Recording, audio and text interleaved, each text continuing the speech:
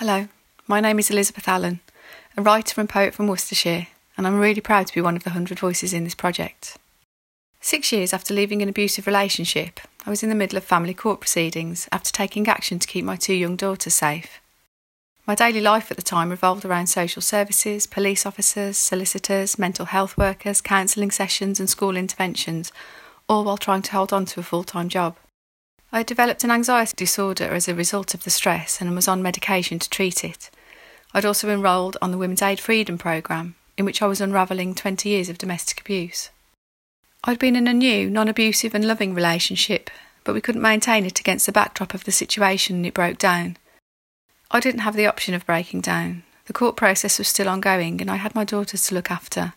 That was when I began to write. I wrote down feelings in lines, making sense of the overwhelm by finding words for the tangled mess of it all. Whenever my emotions felt unbearable, I'd get out the laptop or my phone and let the words pour out. I wrote through my anger, my frustration, my desperation and grief. I carried on when my tears blurred the poems. It became my catharsis. Around the same time, a friend had a flash fiction piece printed in a magazine publishing new writing by women.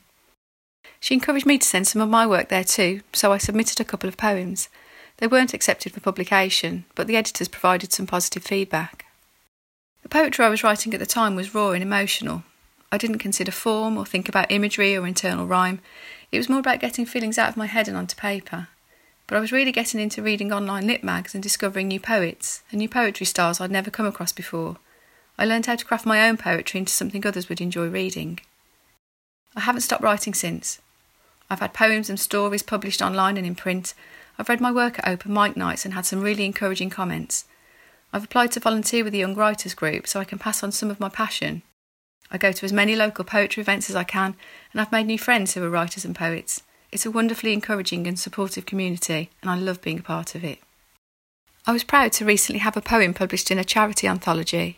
My youngest daughter took a copy to school to show her teacher, who asked me, "So, is this what you do?"